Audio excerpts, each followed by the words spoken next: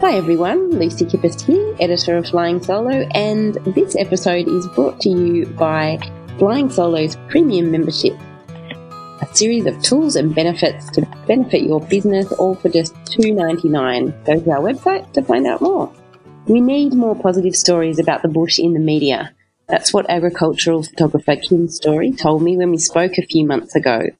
I'd contacted Kim about the incredible post she'd written on LinkedIn about the effects of drought on small business, and particularly in terms of the rural towns and how people can help. Hi, Kim. Welcome to the Flying Solo podcast. Hi. Thanks for having me.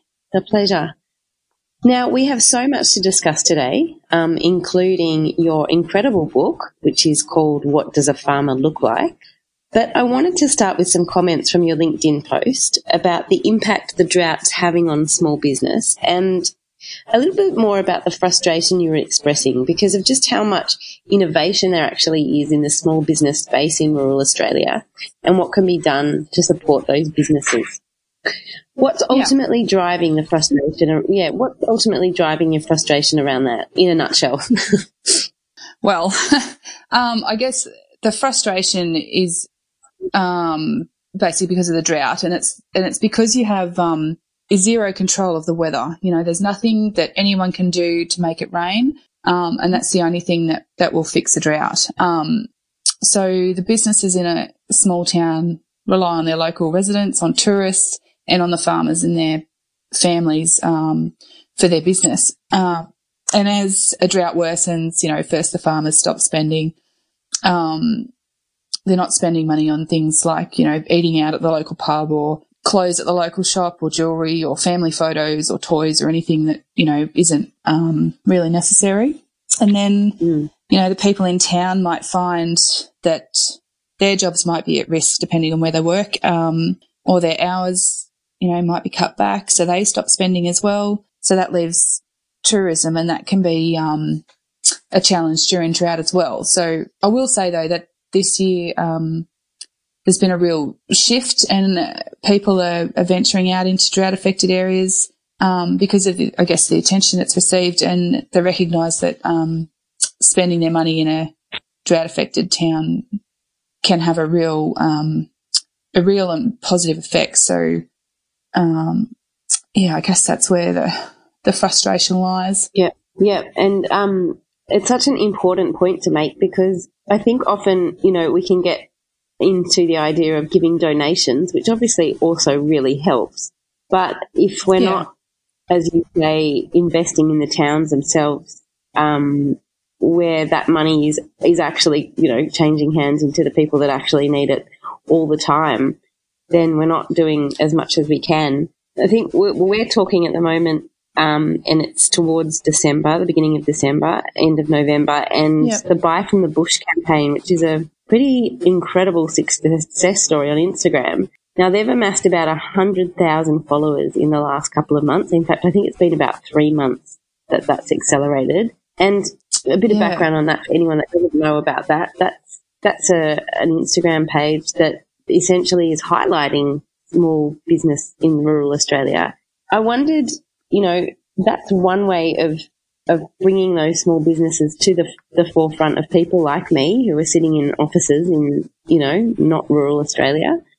What else do you think we can do to sort of highlight just how much there is going on in that small business space in rural Australia? Yeah, so the Buy from the Bush campaign has, made big inroads in harnessing the positive sentiment that exists from, metro people towards rural and regional people at the moment. And it's really amazing to see. It's really uplifting, actually. Yes, so that sentiment is what needs to be encouraged. Yeah. So we can encourage that sentiment further from not only shopping online but actually jumping in the car and holidaying in the country, as something different. The more people that we can get out here from the metro areas, the bigger the boost to the economy of small towns. And as well as that, people may fall in love with the little town they visit and want to relocate there, which boosts the population, and that's what's needed to keep services in town and businesses thriving. So, relocating your work or your business to a small town is is more than possible now with, the technology that's available to us and the ability to work remotely, particularly with the likes of Pointer Remote Roles that's run by Jo Palmer. I'm not sure if you've heard of her. She's doing amazing work. Yeah. So she's facilitating remote working roles between employees and employers, and that helps, keep locals in town, and it also helps others, that want to make a tree change and move out of metro areas. So, you can move to a small town and have all the benefits of community that brings, which I don't want to generalise, but when I lived in bigger, even regional centres, that sense of community wasn't there. Here in a little town, you know your neighbours, and if something happens, everyone dives in to help. So, encouraging people to move out here, is a really great way of boosting the economy of a small town as well. So, and then having people like yourselves that are interested in what we're doing and wanting to help promote our businesses is amazing. And getting sort of information out there about social media and how to harness that. Facebook have been, running workshops out here lately for small business owners. So that sort of stuff's really important as well. Absolutely. I think the more that we're exposed to, obviously, the bigger difference that can make. Now, just a little bit more about you. So we're speaking to you today, and you're on a farm near Eugowra. Is that the right way to pronounce it? Yes, spot on. Yep. Oh, good. That was a good guess. Which is in which direction? Which direction in New South Wales? Are you? So it's central west? Pretty close. Yeah, central west. So it's between Forbes and Orange. Okay. And now, it's just a little town of about 700 people. Okay. Wow, 700. And where's your closest big sort of centre? The probably closest one is Forbes, which is a bigger town, and then Orange is probably the next biggest that's close to me, which is about 50 minutes away. So. And have you always lived in that area? Yeah. No, so I moved here about 4 years ago. I was down in Goulburn and Mossvale down in the Southern Highlands. And I moved here pretty much because the little farm was here. And Eugowra might be a tiny little town, but it's right in the middle of quite a lot of bigger centres. So, for a photography business, that was pretty important to have access to those bigger towns. Mm. And what inspired your book? So your book's called What Does a Farmer Look Like? Now, I know you published that a couple of years ago now, a year ago? Yeah, a year ago. So August last year it was out in the world.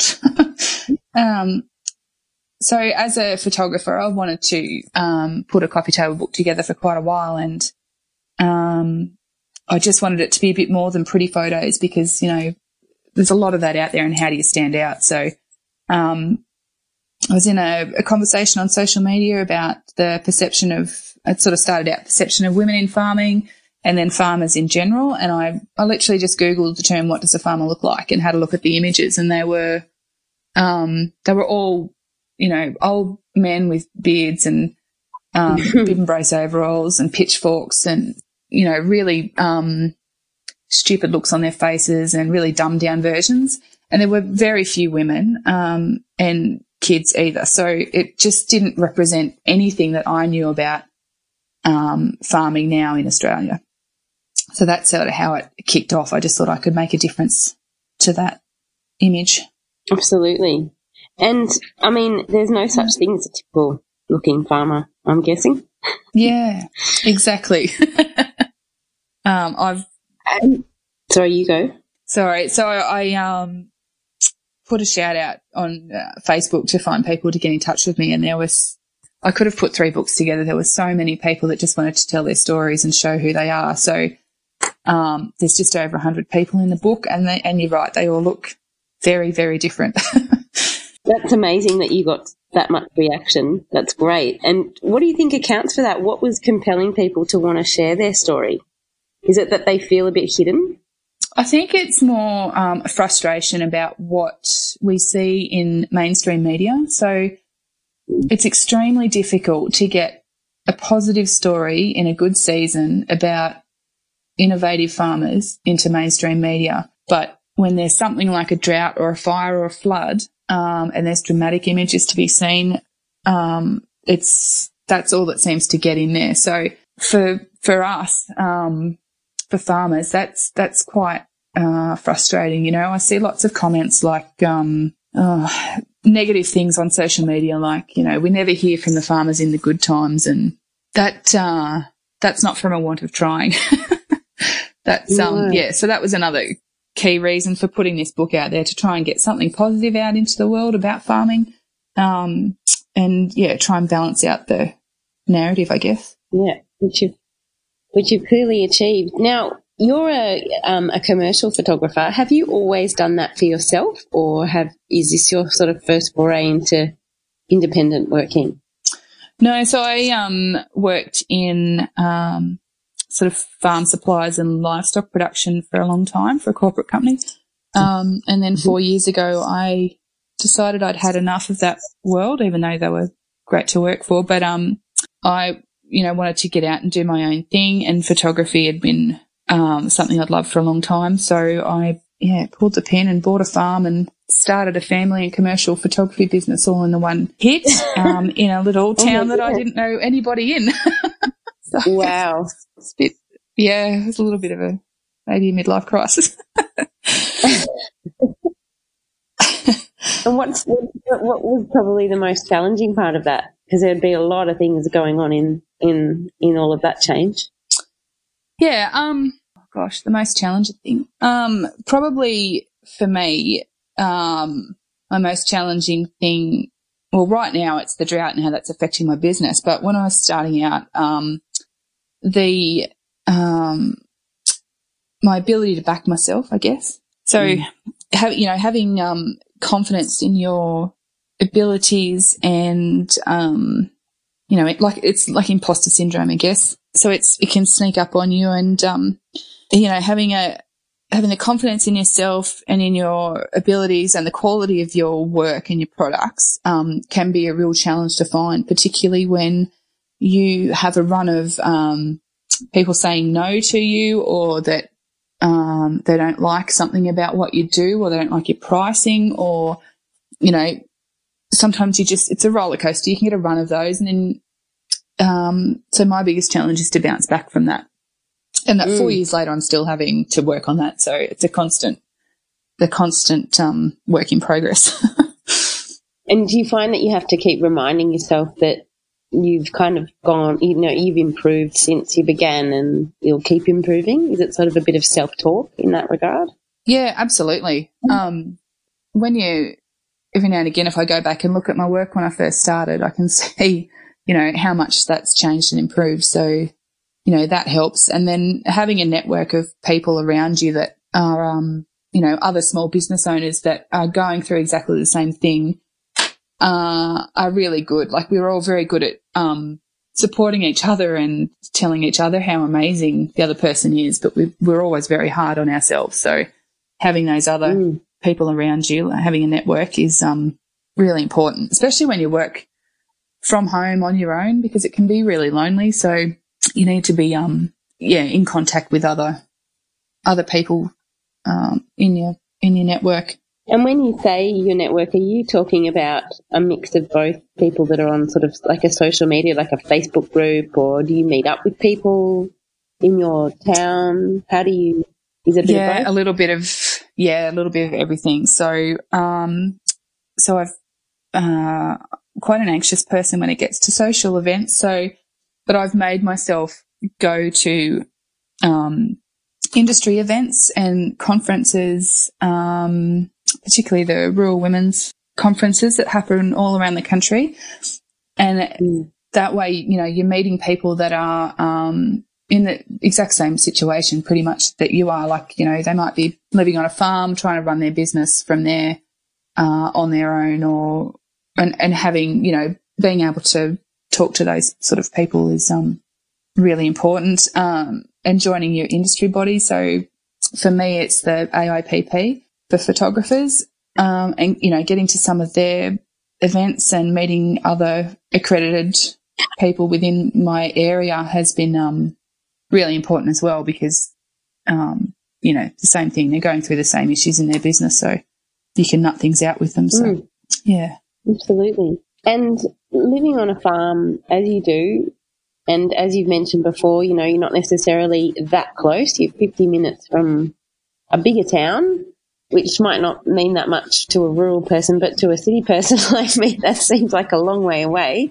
But what do you do to look after your own well-being, doing all that you're doing? Because you mentioned you have a young family as well. No, I'm on my own. So I don't have a partner or kids. So, look, that can be tricky. Getting outside and getting away from your business, you've got to allow yourself to do that. We have a group in town which is active farmers. So they have lots of little groups and little towns all around the country, and it's an exercise group. So it's a little bit like a boot camp thing that runs twice a week. So getting to that means you're socialising and you're also exercising, which is both things are very important, I think, in trying to manage your mental health. Yeah. That sounds awesome. And I guess I wanted to make sure that we are, we're giving you this platform to kind of spruik the positive story, in which there is a lot. I was listening to a podcast earlier today actually about a woman who had moved to Wagga Wagga, and she was saying that living in a small country town has actually helped her be the person that she wanted to be, because she's not so running around driving to places. Life is, inverted commas, easier in terms of the logistics. I just wondered if there was anything else you wanted to share with everyone about sort of what you see as the main pros of living in a place like you do and working like you do. Yeah, that's exactly right. So, if I want to go to the butcher's shop in town, I just go in there and I park at the front of the shop, grab what I need, and I can head home. And it's the same for any little business in town, whether it's a hairdresser or the cafe or the pub or the supermarket or post office. It's pretty rare that you can't just head straight in there, park, grab what you need and get going. And you're working from home, or even if you are working in an office or whatever in a smaller town, you don't have the commute issues. So, you're not having to travel 1 or 2 hours, say in Sydney, from the outer suburbs into work in the city. So, that's for me is the biggest, pro for living in a small town. And the sense of community. So, everything's small, everything's a bit more tighter knit. You get to know your neighbours really well. Whereas I found living in the city, for whatever reason, I never even knew my neighbours. So, the sense of community, the sense of community is really, quite amazing. And they're probably my biggest two things. And I guess just the space, the space and the quiet and, you can get everything you actually need, in a small town. So, Kim, we've covered off on the challenges of running a business in a rural place, but tell me what the most rewarding aspects of that is.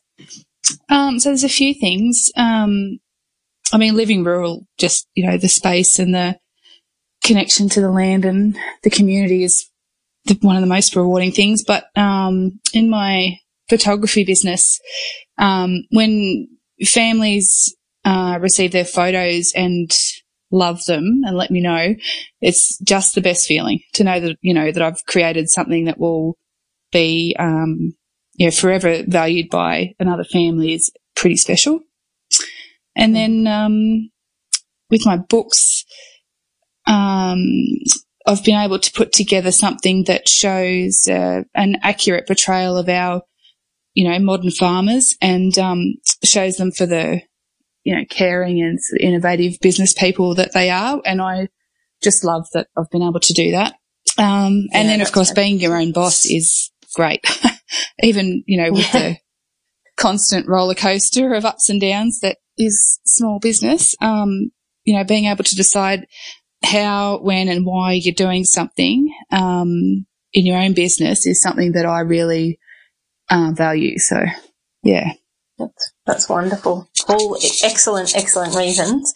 And just so we know where to find you, I'd love you to let us know where we can find you online and also where we can buy your amazing book from, and obviously also your photography website. Yeah, so on social media, you can find me on Facebook and Instagram, just What Does a Farmer Look Like? I'm also on Twitter. The handle's Avalind Photog, so AVALINDPHOTOG. And then to buy books, you can grab them on the website, which is just whatdoesafarmerlooklike.com. And my photography website is avalindphotography.com, so that's where to find me. That's brilliant. Kim, thank you so much for sharing your story with us on Flying Solo, and I want to encourage everyone to go and check you out.